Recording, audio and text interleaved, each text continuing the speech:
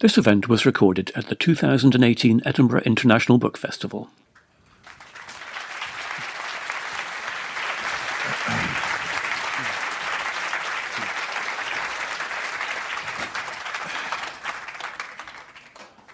Good evening, ladies and gentlemen. Welcome to the Edinburgh International Book Festival. Welcome to our Spark Theatre on George Street on our opening day of the Book Festival. My name is Roland Gulliver. I'm the Associate Director for the Book Festival. I'm delighted to welcome you all here. Amazed to see you all out on a Saturday night. Me too. I realised as I said amazed there that I shouldn't have sounded so surprised because we are here to see Graham McCrae Burnett.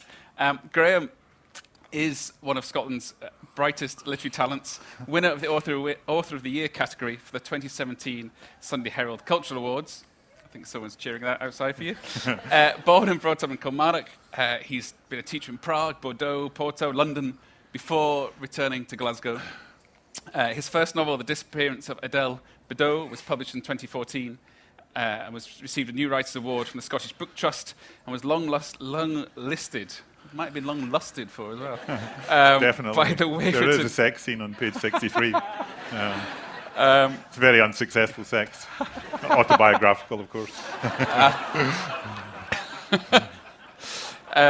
Let's move on. Everyone who's read it, which is not many, is now picturing me in that scene. I'm picturing myself too. Unsuccessful sex on a Saturday night on George Street. His second novel, we'll eventually get through the introduction. His second novel, The Bloody Project, concerns a brutal triple murder in a remote Scotland Highland community in the 1860s. It was lauded by critics, hugely popular with readers, and won the Saltire Society Fiction Book of the Year Award, the Vrij Nederland Thriller of the Year Award, and was shortlisted for the Man Booker Prize and the LA Times Book Award. And it's been published in over 20 countries.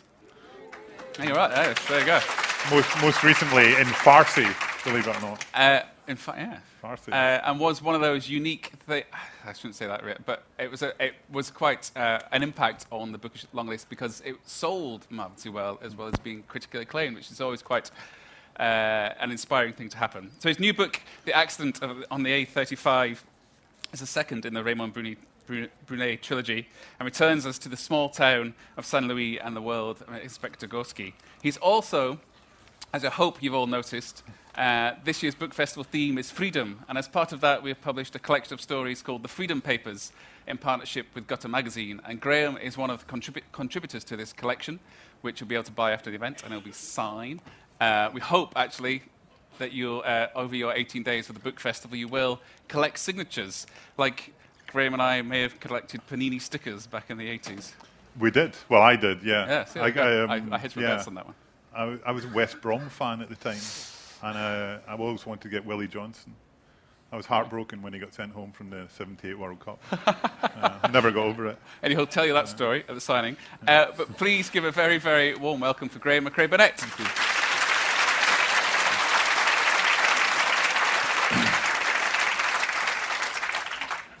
So would you like to read from the book? Would you like to talk a little bit? Shall I explain what the book's about and then do a couple of readings? Go on.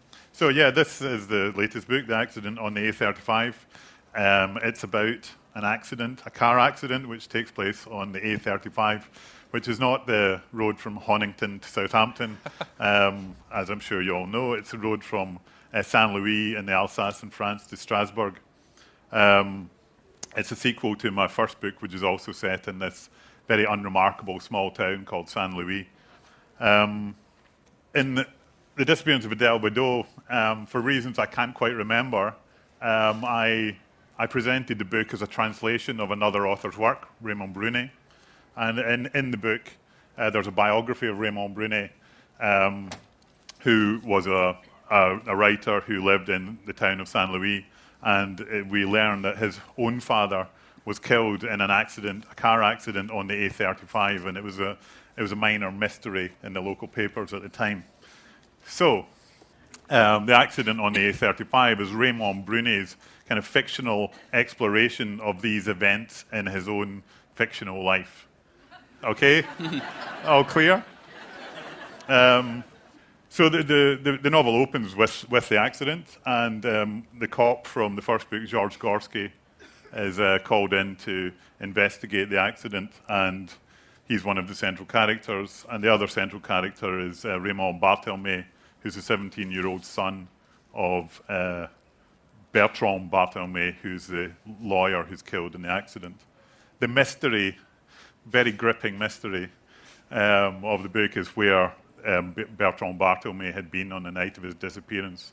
But as with my first book, really what kind of drives me and drives the narrative forward, hopefully, is the characters. That's what I'm most interested in. I want to get inside the minds of these two characters, and it's really the book's really about the impact of this event on the characters rather than the solving of the mystery as such. So I'm, as usual, underselling my book. It's apparently very exciting, and the car chase and explosions on page 63.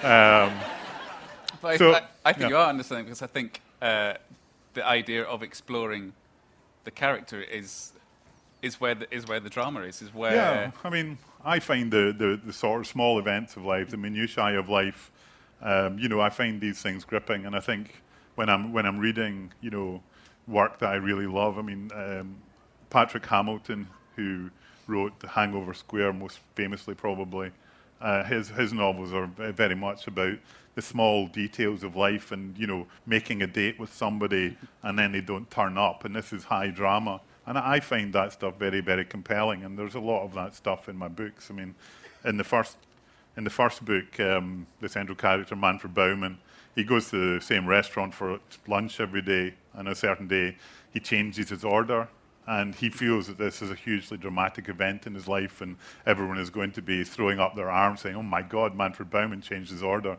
So this is what's the narrative that's going on inside his head, and that's kind of what interests me.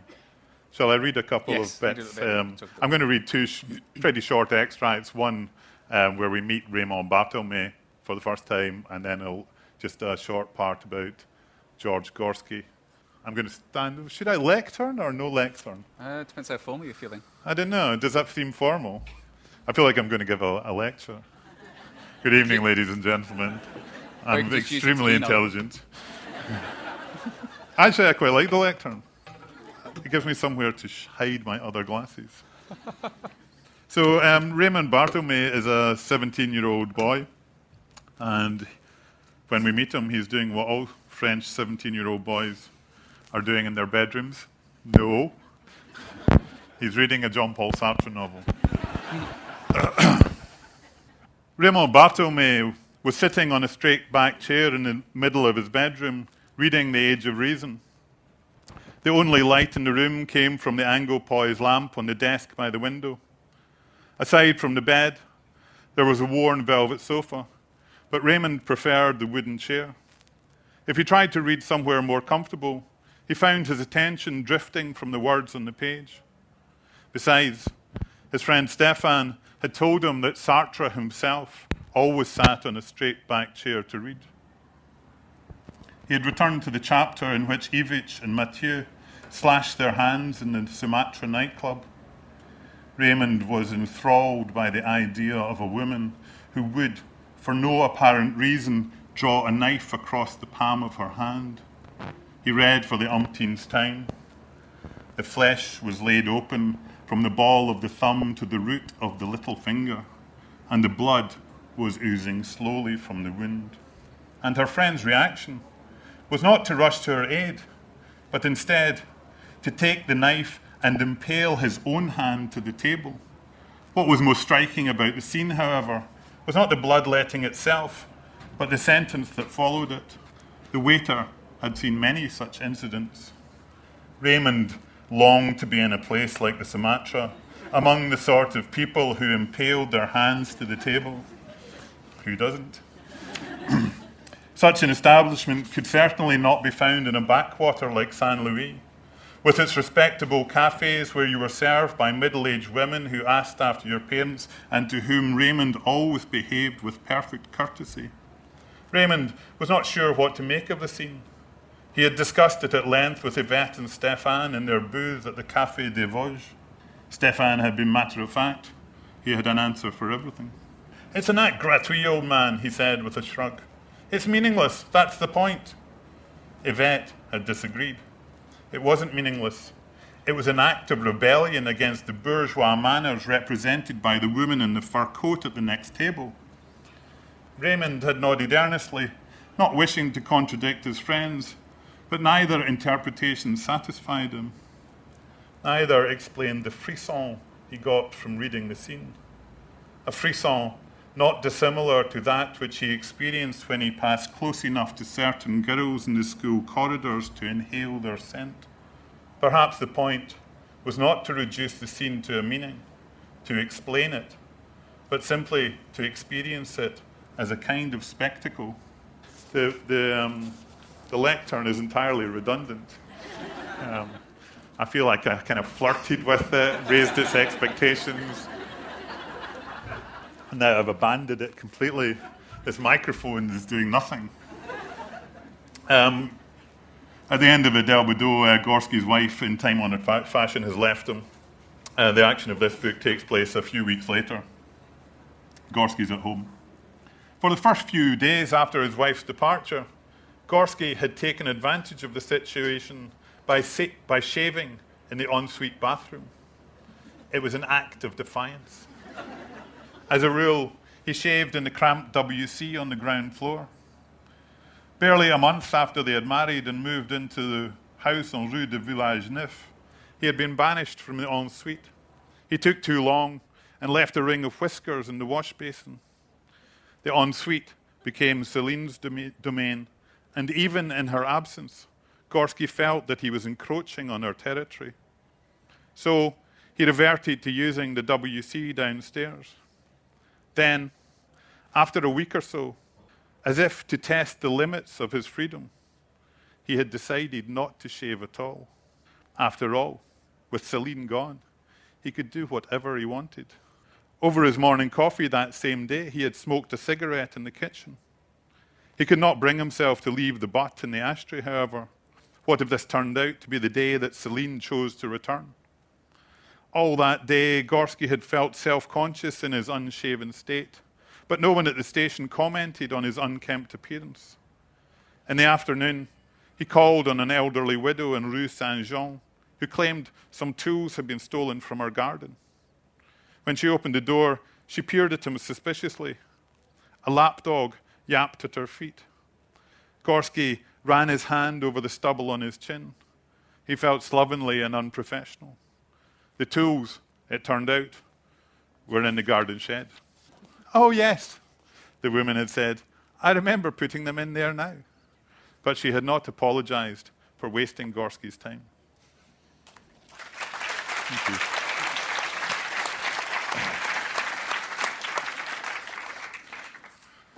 So, with the accident on the A35, why were you inspired to return? I think for many readers who've discovered his bloody project, to return to the accident on the A35. Well, I mean, I was very lucky because I'd finished the first draft of this book just before I got on the Booker shortlist and suddenly became, slightly more well-known. And so I'd always planned to write this book, and that was useful for me at the time, because otherwise you could feel this kind of pressure to do something that would be the thing that people would expect you to do, which would be to write another book about a murder in 19th century Highland Scotland. And I don't want to be the kind of author who does that. But the reason that I wanted to return to this milieu is because I love the milieu of the first book, and I felt, this is a town where there's just this tremendous sense of routine, of unchangingness. And between my first visit, which was about 2000, and then when I was actually writing Adele Baudot, because it stuck in my mind so much. I'd only been there for 3 hours. And the most of the first book is set, the central location is called the Restaurant de la Cloche, which is a real place. It's got a different name because my publisher who's here made me change it. It's called the Restaurant de la Poste, if you want to go.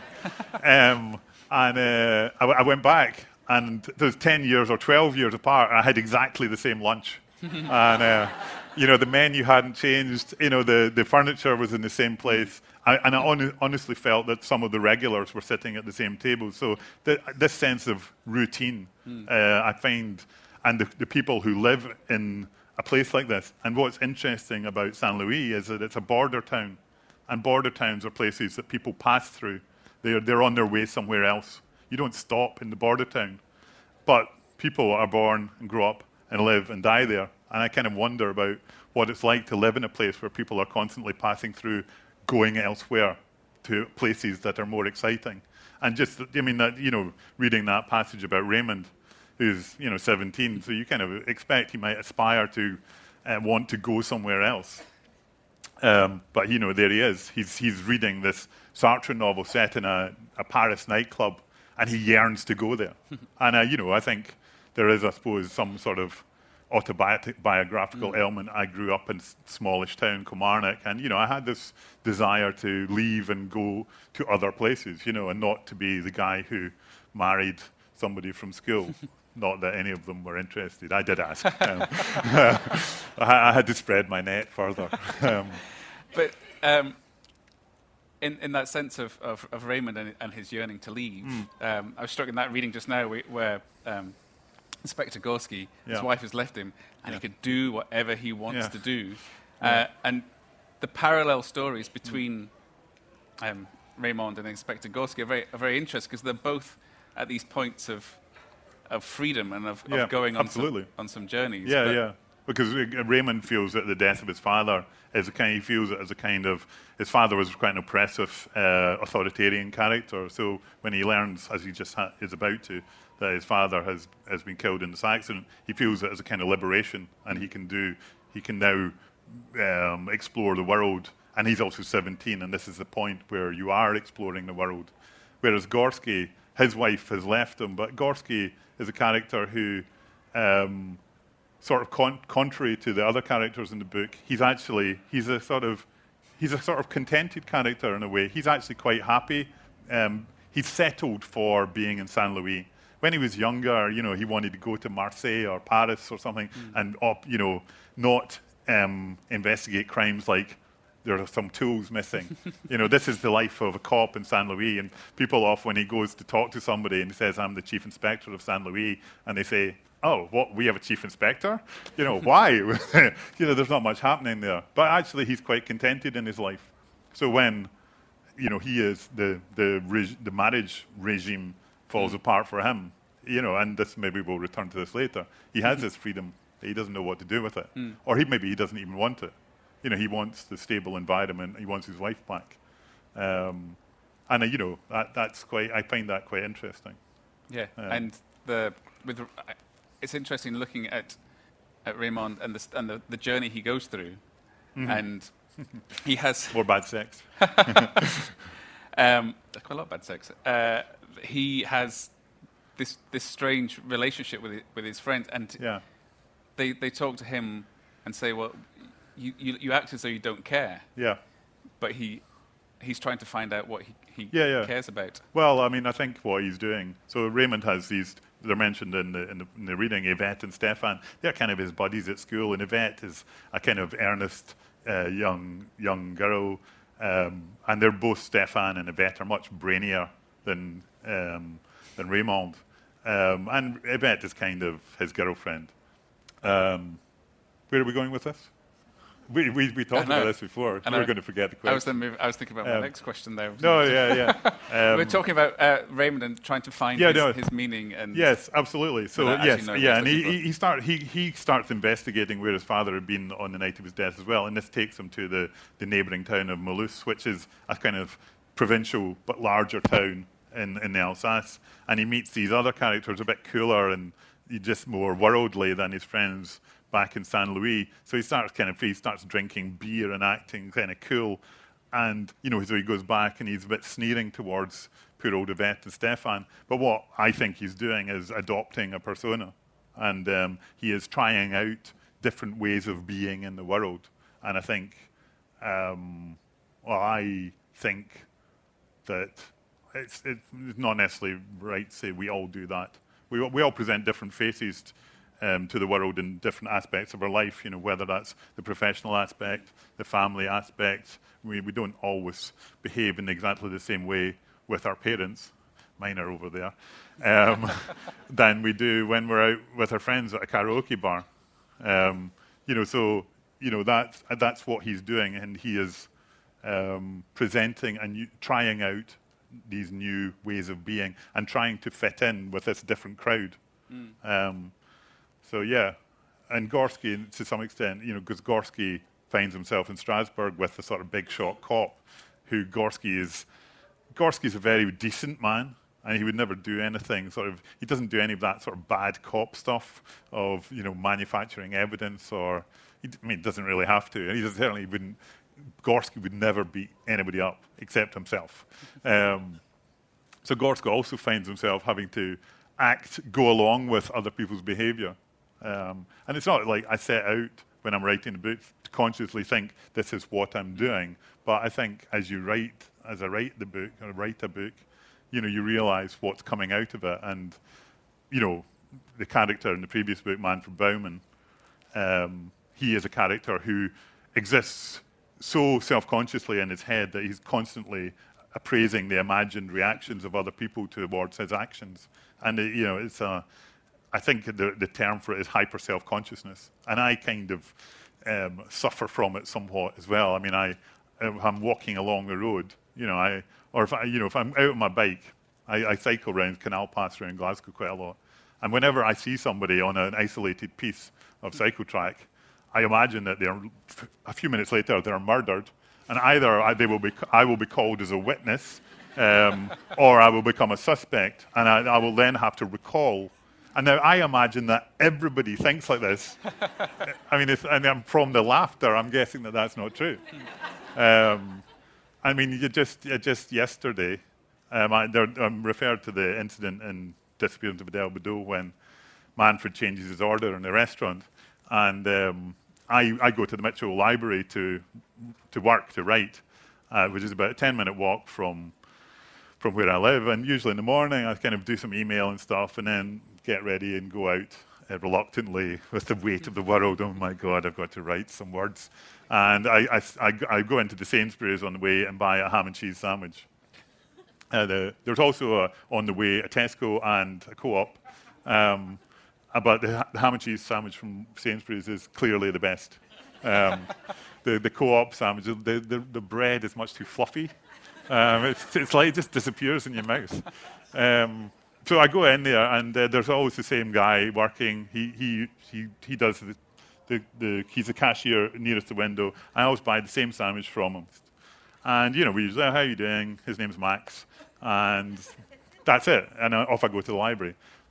Just yesterday, I was actually walking back from the direction of the Mitchell Library towards my house, and I was hungry. But you can't buy a prepackaged sandwich and eat it in your house. There's just something wrong with that. Nobody would do that, would they? You have to eat it out of the house. So I bought 2 rolls and some patty to make my own sandwich. And then Max was one of the cashiers working, and I'm in the queue. And I'm thinking, oh my God, what's Max going to say? I was trying to come up with like some plausible story of like why. He'd be like, what's wrong with the ham and cheese sandwich? And I would have to explain that actually usually I'm on my way to the library where I go to write, and today I'm on my way back from the library, and it's wrong to eat a sandwich in the house that you haven't made yourself. And so I was getting very nervous. I think I was actually sweating. And Max, of course, I had to go buy it from Max. And guess what? He didn't even mention it. It's like he doesn't care. I was so hurt. So I think I have always imagined, especially until the first book came out, I imagined that that's how everyone thinks. And it's only now that I realise that possibly it isn't. People just go around buying any sandwich they want, whenever they want, eating it in the house. Shocking. I have that same thing where if you met the Tesco person, yeah, and then you see him on the street, and you're kind of like, oh, hi. Yeah, but they don't remember you. Yeah, no. Yeah.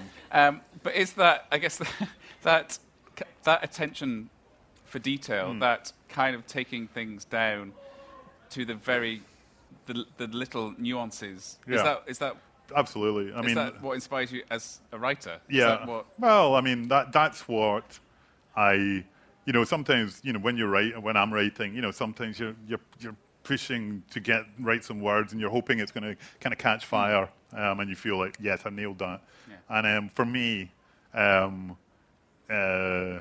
it's when these details of the way a character thinks about a situation they're in, that's for me when it catches fire and excites me when I'm writing.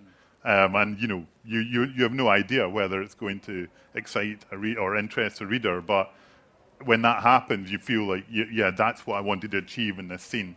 And often, even when I've done a first draft of a scene where you've got two characters and they're going to discuss this thing that's just happened or something, you've got maybe a vague idea of how it's going to play out. But I always go back to those, even when I feel it's gone quite well, which isn't very often.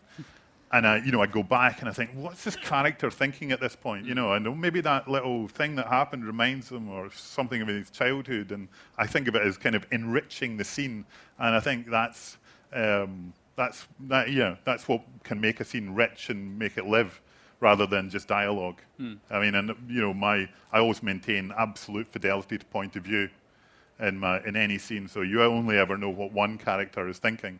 So they're also always paranoid or trying to analyze what the other person means by the interaction. So I find it leads to me completely overusing the phrase "as if." So I would now write, Roland laughed as if he found it amusing, or was it a rather patronising laugh? And so because I don't actually know why you were laughing, so I'd have to, and I can't, as the author narrator of my own book, I can't go in your head because I'm in my head, and I think that makes the experience of reading the book is claustrophobic because you maintain that point of view. In both the French books, it switches between two characters, but never at the same time. And in His Bloody Project, the bulk of it, this is Roddy's account. Roddy has no idea what anybody else is thinking. So we don't know the motives of the other characters, even if Roddy might speculate about them, but we wouldn't necessarily agree with his view of what's going on.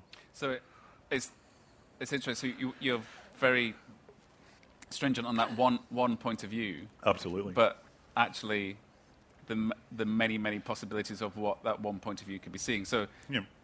Well, the fact you have the Sartre quote at the beginning of the book saying it could be true, it could be false, it could be somewhere in between. We're a book festival, we can be pretentious. Yeah, I know. No, but actually it's not pretentious. This is from, this is from, so actually it's very important because we have the foreword, that's by me, that tells how I come across the manuscript or how the manuscript is covered. Then there's a title page. So the Sartre epigraph, I can never remember which one, epigraph, is from Raymond Brunet, not from me. That's true. Because Brunet... So although you're wanting to be from the character's one point of view, as an author, you're kind of filtering the points of view. So it's, in that way of, it's Graeme McRae Burnett writing a novel that he's pretending is Raymond Brunet, but it's got an introduction from a Graeme McRae Burnett. Yes. So there's a multiple. But I do find all that really good fun. And the quote from Sartre, and this is from Jean-Paul Sartre's own autobiography, which is notoriously unreliable. It's basically a sort of impressionistic account of his growing up, and he says in the quote is, "What I have just written is false, true, neither true nor false." And and at the back of the book, in my afterword, I speculate about how much of Raymond Brunet's novel relates to real events in Raymond Brunet's life. And so it's all a play on these kind of levels of what is real, what is fiction, whether it matters to a reader, whether something's a fiction, whether it matters, whether it's written by Raymond Brunet or by me, how you might interpret things differently. And it's not, I don't do it because I'm trying to push a certain point of view. I'm just interested in these questions. So as a fiction writer, do you get frustrated by the idea that if it's true, it's better or it's more real, or I get frustrated by the film that's based on a true story. Yeah, I mean, it depends what you mean by true as well, because I mean, there's going back to Patrick Hamilton again, and he wrote a novel called The Midnight Bell, which is entirely set in a pub, so of course it's one of my favourite books.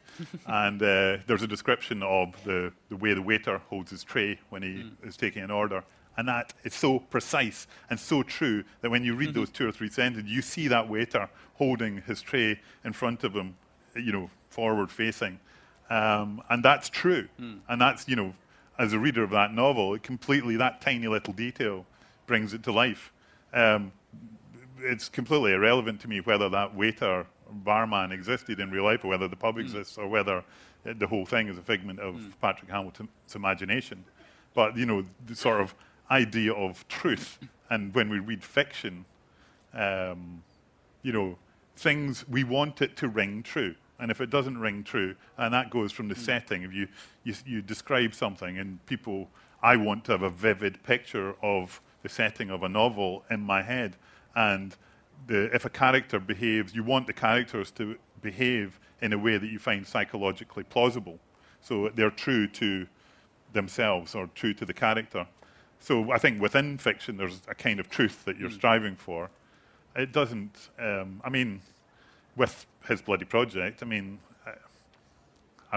almost tempted to ask, I'm not assuming people have read it, but at least half the people who read that book think it's a true story, and it's all real. I don't mind that, apart from the fact that I get no credit for having written it. They actually think I just found the documents and stuck them in a book, Which is a compliment to your fiction writing. It is a compliment, because what it means, if you read 50,000 words, first-person account of a 17-year-old crofter, and there's not a moment where you go, oh, that doesn't sound, that goes to this point of truth. It doesn't ring true. It jerks you out of the fictional world of the book, and we don't like that. We like to be immersed and forget that it's fiction. And all that stuff is very interesting, because when we're reading, we know that we know it's not real, and yet we want it to feel real, to make it real. And we don't remind ourselves that, oh, it's just a novel. That's annoying. But, I do it all the time. Sorry. So you were talking about Patrick Hamilton and how the waiter held the tray, and that whole kind of look at how describing that, probably a bit clumsy my way, but it leads us into your freedom paper. So smooth. I know. I know. Sorry, it was. I liked it. It was good. But yes, so the freedom papers. It's the first day we're going to hold it all together. Yeah. Freedom papers. We can hold it up together. Have you noticed that we're also, we planned this before, we decided to dress similarly. Exactly. We were back on the festival site going, this jacket? And bizarrely, I haven't worn this jacket for months. I know. That's my festival psyche. Anyway, before we digress again. Yes. So yes, Graham has written a piece for Freedom Papers. We've done a very special project where we created a piece, a very special reading to go alongside it. And I won't say anything else, but we'll talk about it afterwards. Right. I'm not going to say anything about it either, other than to tell you the title, which is A Minor Incident in Amsterdam. Sometime last year, I was in Amsterdam for a couple of days. On the first evening, before I went back to my hotel, I wandered through the streets for a while. It was about 10 o'clock. I went into a pub. It was a traditional kind of place. Wooden floor, wooden counter, wooden tables, wooden chairs. As it was summer, most of the customers were sitting on the pavement terrace outside. Not knowing if a system of table service was in operation, I ordered a beer at the bar, paid, and sat down at the table by the window. The establishment was run by two men in their mid to late 50s, both smartly turned out in crisp white shirts and black trousers. I say run by, but I don't know if they ran the place or were merely employees. I suppose, on account of their age, I assumed they owned it. One of the men served the drinks and set them out on the counter, while the other waited on the tables. The bartender was of medium height, stocky and balding, with a dark brown moustache. The guy waiting tables was tall, 6'2" or 3". His hair was grey and neatly combed. He worked at an unhurried pace, as if to demonstrate his lack of subservience. When he collected the glasses from the tables or emptied the ashtrays, he bent a little at the knee in a way that suggested his back was troubling him. Now and again, when he thought he was not being observed, he massaged his spine with the heel of his hand. It struck me that the guy behind the bar might have taken a turn waiting the tables. As he was shorter, even if he had a bad back, he wouldn't have to stoop. Most of the customers ordered their drinks from the waiter, but a few ordered at the bar. This latter group mostly consumed their drinks standing at the counter, making small talk with the bartender. But I was reassured that I had not acted wholly inappropriately. After a while, I got up and ordered another beer. Of course, I could have ordered it from the waiter with the bad back, but this would have revealed that I had not properly understood the system, that if you sat at a table, you ordered from the waiter. This way, it would just seem like I was the kind of guy who preferred to order his beers at the bar. In any case, I was sitting only a few feet from the counter, and it would have seemed needlessly complicated to order from the waiter, have him communicate my order to the bartender, wait for him to bring it back to me before deciding whether I was going to pay there and then or set up a tab. This with the additional complication that I had already paid for the first beer. I would, furthermore, have felt that we were somehow adopting the roles of master and servant, and that he would feel I was deliberately setting out to humiliate him. My head. The following evening, I again had some time to kill before I went back to my hotel. I was free to go to another bar, to do whatever I liked, in fact, but I returned to the same place. None of the tables inside were occupied. I bought my beer and sat down on the same chair at the same table as before. The division of labour was unchanged. As on the previous evening, a few men dropped in for a quick one at the bar. About midway through my second beer, the waiter with the bad back entered from the terrace and stood 2 or 3 steps inside the doorway. His tray was stacked with empty cups and glasses. A conversation ensued. No voices were raised, but it was heated. It all became clear. The 2 men were brothers. They'd been running the place together for decades. Finally, the waiter had had enough. He was fed up running back and forth between the counter and the terrace while his brother stood around doing nothing but pulling pints and chatting to the regulars. Years of built-up resentment poured forth. The bartender was impassive. What could he do? This was the way it was, the way they had always done things. If his brother felt so strongly about it, why hadn't he said something before? They could hardly start changing things now, not after all these years. The waiter made no response. After a moment, he exhaled slowly. He placed the empties on the counter and loaded the fresh drinks that had been set out there onto his tray. Then he took them to the customers outside. The bartender glanced in my direction, but I averted my eyes. Other than myself, no one had witnessed the incident. I took my time over what was left of my drink, not wishing to appear disturbed by what had taken place. Of course, the conversation had been in Dutch, and I had not understood a word of it. They could have been talking about anything. They were probably not even brothers. They didn't even look alike.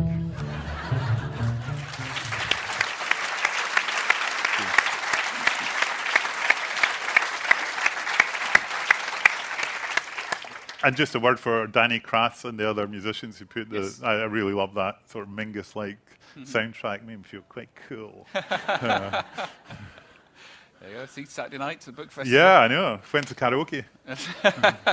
At the signing.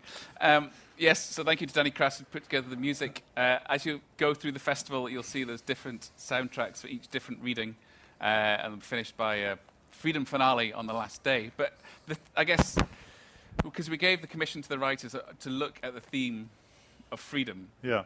And for me, listening to your reading, there are two freedoms. There's the lack of freedom for those two men, brothers, or whatever you kind of interpret them to be, and the kind of the routine of life that holds them tightly. But then the freedom for you as a writer to invent their stories. Well, it's a freedom, not necessarily as a writer, as a person observing a scene to, interpret it as I see fit, just as people interpret bits of text as they see fit.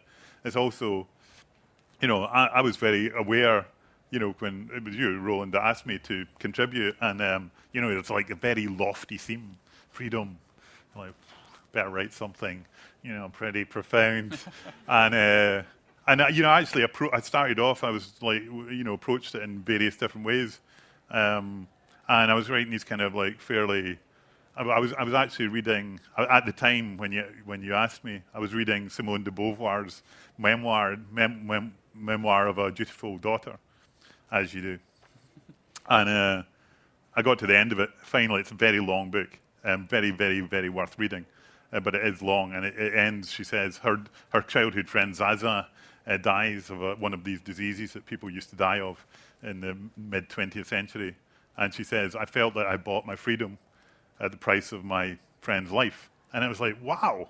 As it's like this idea that freedom is something that has to be bought, and also that somebody even as unremittingly rational as Simone de Beauvoir feels this kind of guilt or relates these two unrelated events. So I was writing this piece about that. It was brilliant, really, really profound.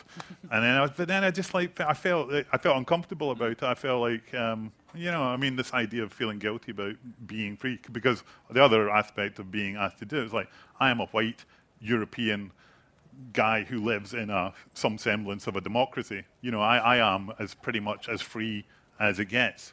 And yet I worry about buying a sandwich in Sainsbury's. And I worry when I go into a bar in Amsterdam, a notoriously liberal city, where you can probably order however you want. I worry about, and to me it's like, what is the regime in place here? And I want, that's how I think of it. And how do I conform to it? So here I am, a free person. I'm creating these constraints on my own behaviour. I didn't write the piece with that in mind.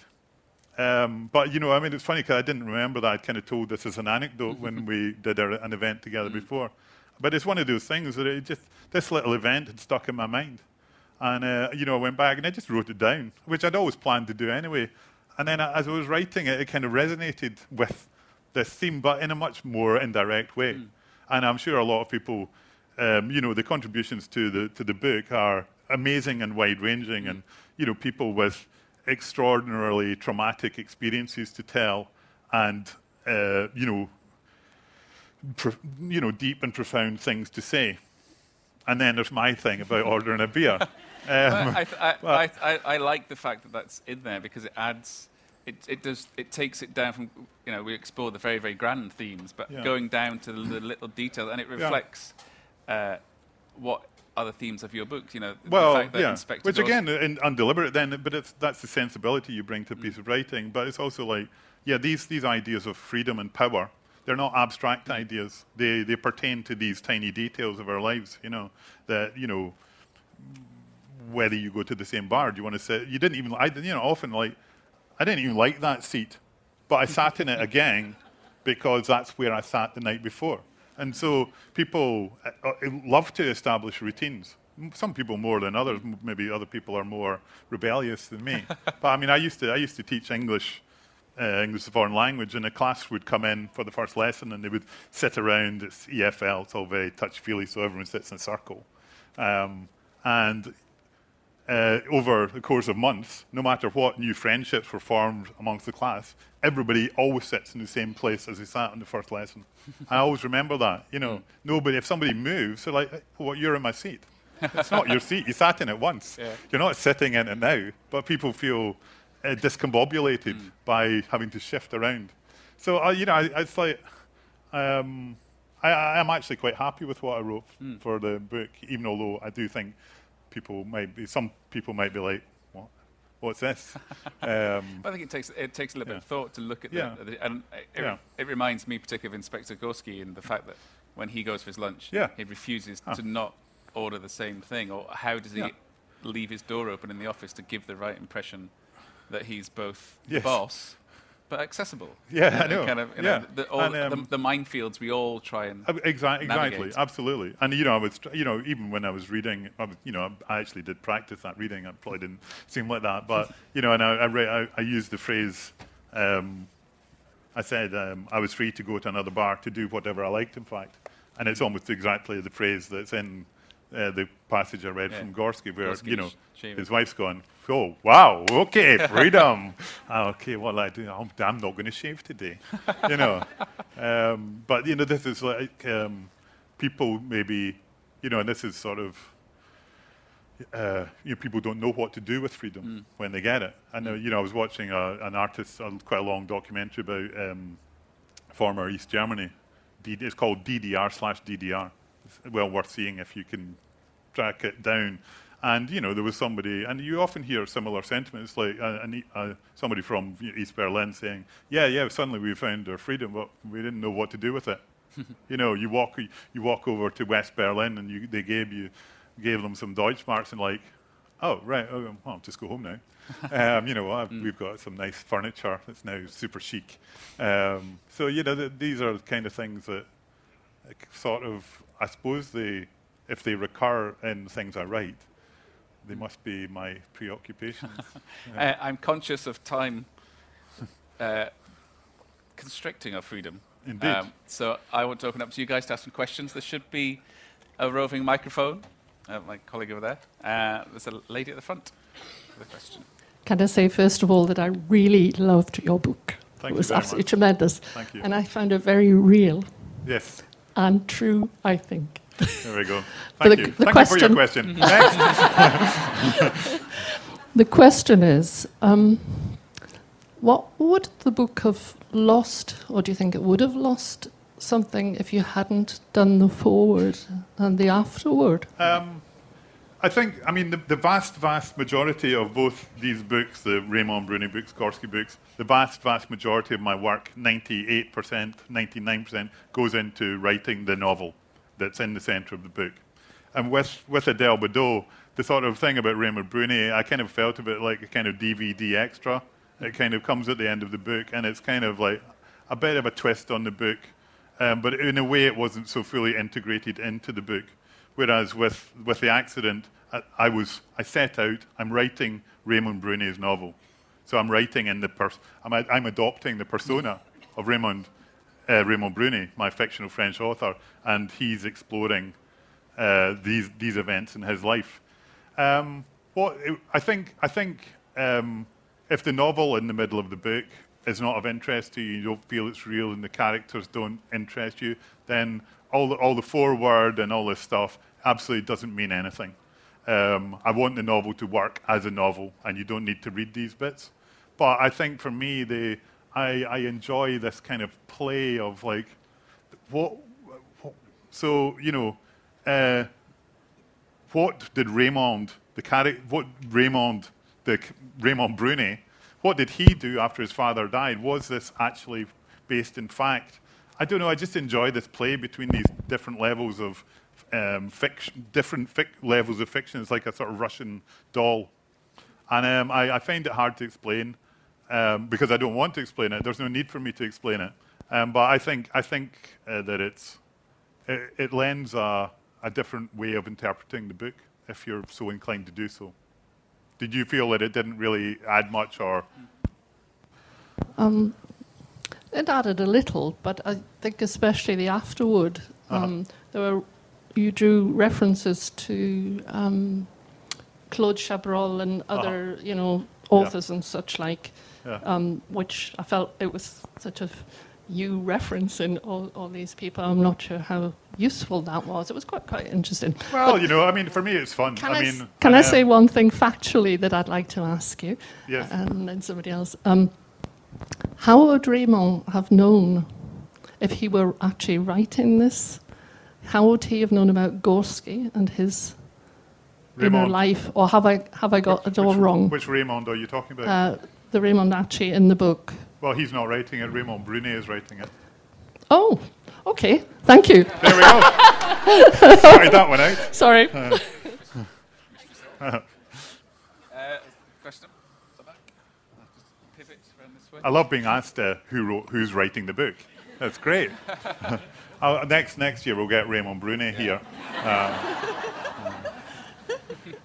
I just had a question about historical records and in his body project. What did you look at to kind of get that finite, really granular detail? Yeah. And then also the way that book's written, do you have any sort of intellectual doubts about records to be able to speak about the past in a way that we can interpret in a very accurate and truthful way? What do you mean by intellectual doubts? Like my ability? Well, yeah, your personal opinions, philosophical opinions about it. I try to keep my personal opinions and philosophical ideas out of my books as much as possible. I've got no interest in. I'm not never ever using my novels to try to put forward a point of view or my point of view. And I don't like reading novels where I feel like the novelist is trying to put his or her own opinions into the mouths of their characters. So I did quite a lot of research for the book, and I want it to seem as real as I want it to seem real to the reader. None of us, even the most aged person in the room, was there. So what you're doing is creating a fictional world that seems believable. And I went about that by being fairly meticulous with my research. But there are some things that are very difficult to find out, especially when it comes to the very everyday things about the lives of crofters at that time. What kind of cutlery did they use? What was the cutlery made of? Nobody writes that in history books. But I think when you win the faith of the reader will then go with the world you've created. So yeah, I mean, I also used the National Archive very close to here to look at trial reports and precognitions and trials, and just reading these historical documents, handwritten from 150 years ago, is tremendously evocative, and you also get, very crucially, a real sense of the kind of language that people wrote in at the time, which that did have an influence on the book. Reading beautifully written prisoners' letters from people who'd were murderers from Benbecula and so on. So yeah, I mean, I went to some lengths, and I think it goes to this point about people thinking that the book is real and googling Roderick McRae. I would really like to create a sort of a fake web page about the case. But because the book is set in a tiny village called Kildue, which is a real place, and if you Google, you can all go home and do this. Google bed and breakfast in Kildue, and what comes up is a thing that says there was never a murder in Kildue. But actually, the owner of there's about 10 houses there. The owner has actually written a very well researched article with his own research about how life was in Kildue at that time. So it's a kind of little, Responded to it. Yeah. Surely there should be a His Body Project theme park. Tours, yeah, absolutely. Yeah, Definitely. I'm very up for that. There's another question around here. Graham, I absolutely need to free you from the tyranny of eating Sainsbury's sandwiches. I know you're right. I mean, I'm embarrassed, but it's I'll tell you what it is. You don't need to, because I'm going to tell you how to cure it. I want you to go on. Pret à manger. Go on to eBay when you go home tonight and buy yourself a sandwich. No, buy yourself a bread machine and buy yourself a 3 kilo bag of wholemeal flour, a packet of... Are you going to go through all the ingredients? Yeah, I am. It's essential. A packet of pumpkin seeds and a packet of sunflower seeds. I'll tell you what, I'm just lazy, and I'm actually quite a good cook, but when I'm going out to the library, I have too much stuff to carry, and I can't carry a lunchbox as well. And that's the reason. I'm totally ashamed of ever buying a supermarket sandwich. But is it that for you again the routine gets you into the space where you can then write? So that the kind of the well, doctor.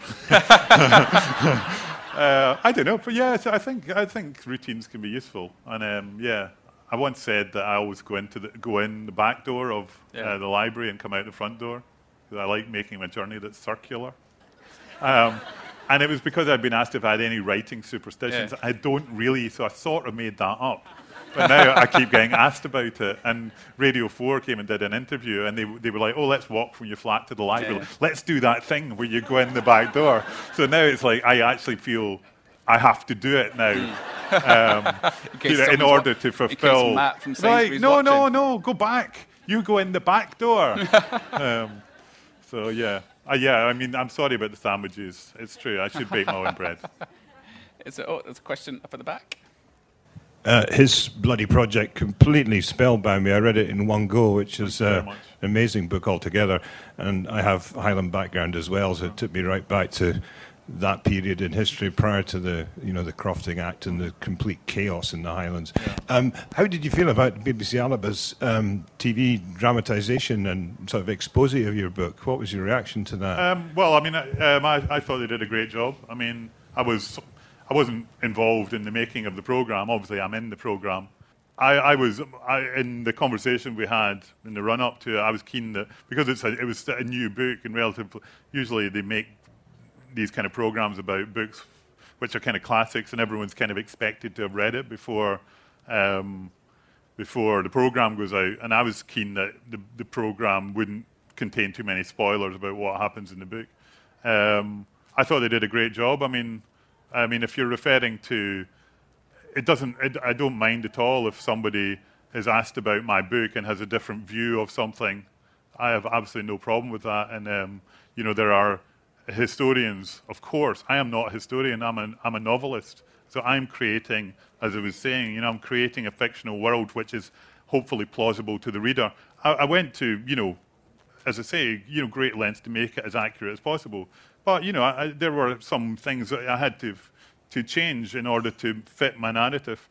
And if there are people who know a great deal more about that period than I do, and they would be able to say, oh well, actually, I think they might have had two windows in their croft, but I think, that's totally fine. You used the word expose, which seems a curious one. I thought it was a really good program, and I was really, really flattered that they made an hour-long documentary about a book that had been out for 2 years. I mean, that's incredible, and the scenery was also amazing, so I was very happy with it. And if somebody has a different point of view on something, it depends what it is, of course, but that's totally fine. Yeah. We could probably squeeze in one last question. Break free from time. There's probably nobody in the history of the Booker Prize that has got a haircut quite like yours. Can you tell me or tell us about the genesis of it? I don't know. Yeah, there's not really a great deal to say about it. It's I